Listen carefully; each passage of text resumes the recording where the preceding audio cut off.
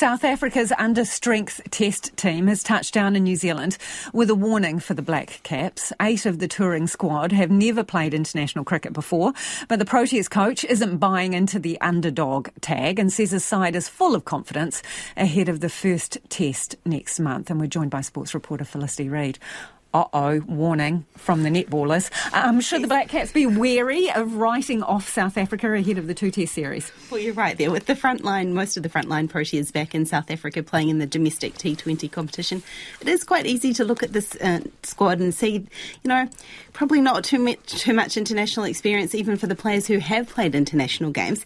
And so, question how competitive will this tour actually be? But the criticism for that has also come from former players, not necessarily New Zealand or South African players, but other big names in the sport as well have laid into some of the selection policies around this South African team.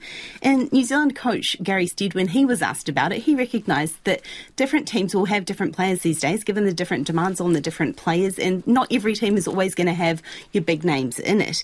And for everyone else's opinions, we've finally heard from Shukri Conrad, and this is his take on the side he's brought to New Zealand.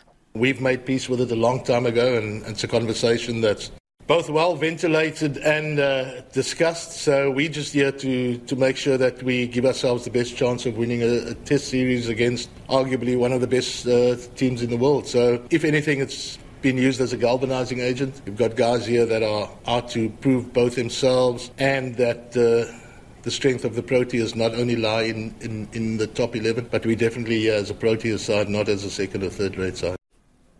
And Conrad also used the opportunity today to bring up that traditional New Zealand-South Africa rivalry, not only in cricket but also in rugby, and said no South African side ever wants to be known as the underdog.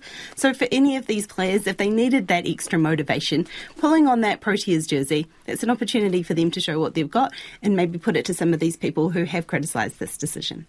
OK, cricket fans seem to be making the most of their home summer with another sellout confirmed, Felicity. Yes, New Zealand Cricket have confirmed that the first test between the Black Caps and Australia at the Basin Reserve in Wellington, starting at the end of next month, is a sellout.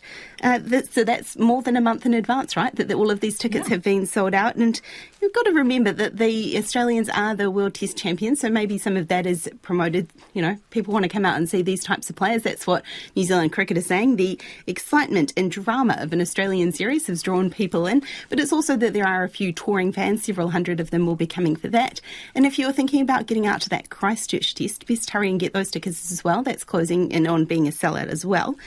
And this has all come on the back of the Pakistan series, where 4 of the 5 games between the Black Caps and Pakistan were sellouts. That other 5th game there was at Eden Park, where there were 20,000 fans there as well. So it has been a good summer for New Zealand cricket, and maybe some of the fans finally seeing some of the top players around in the country as well.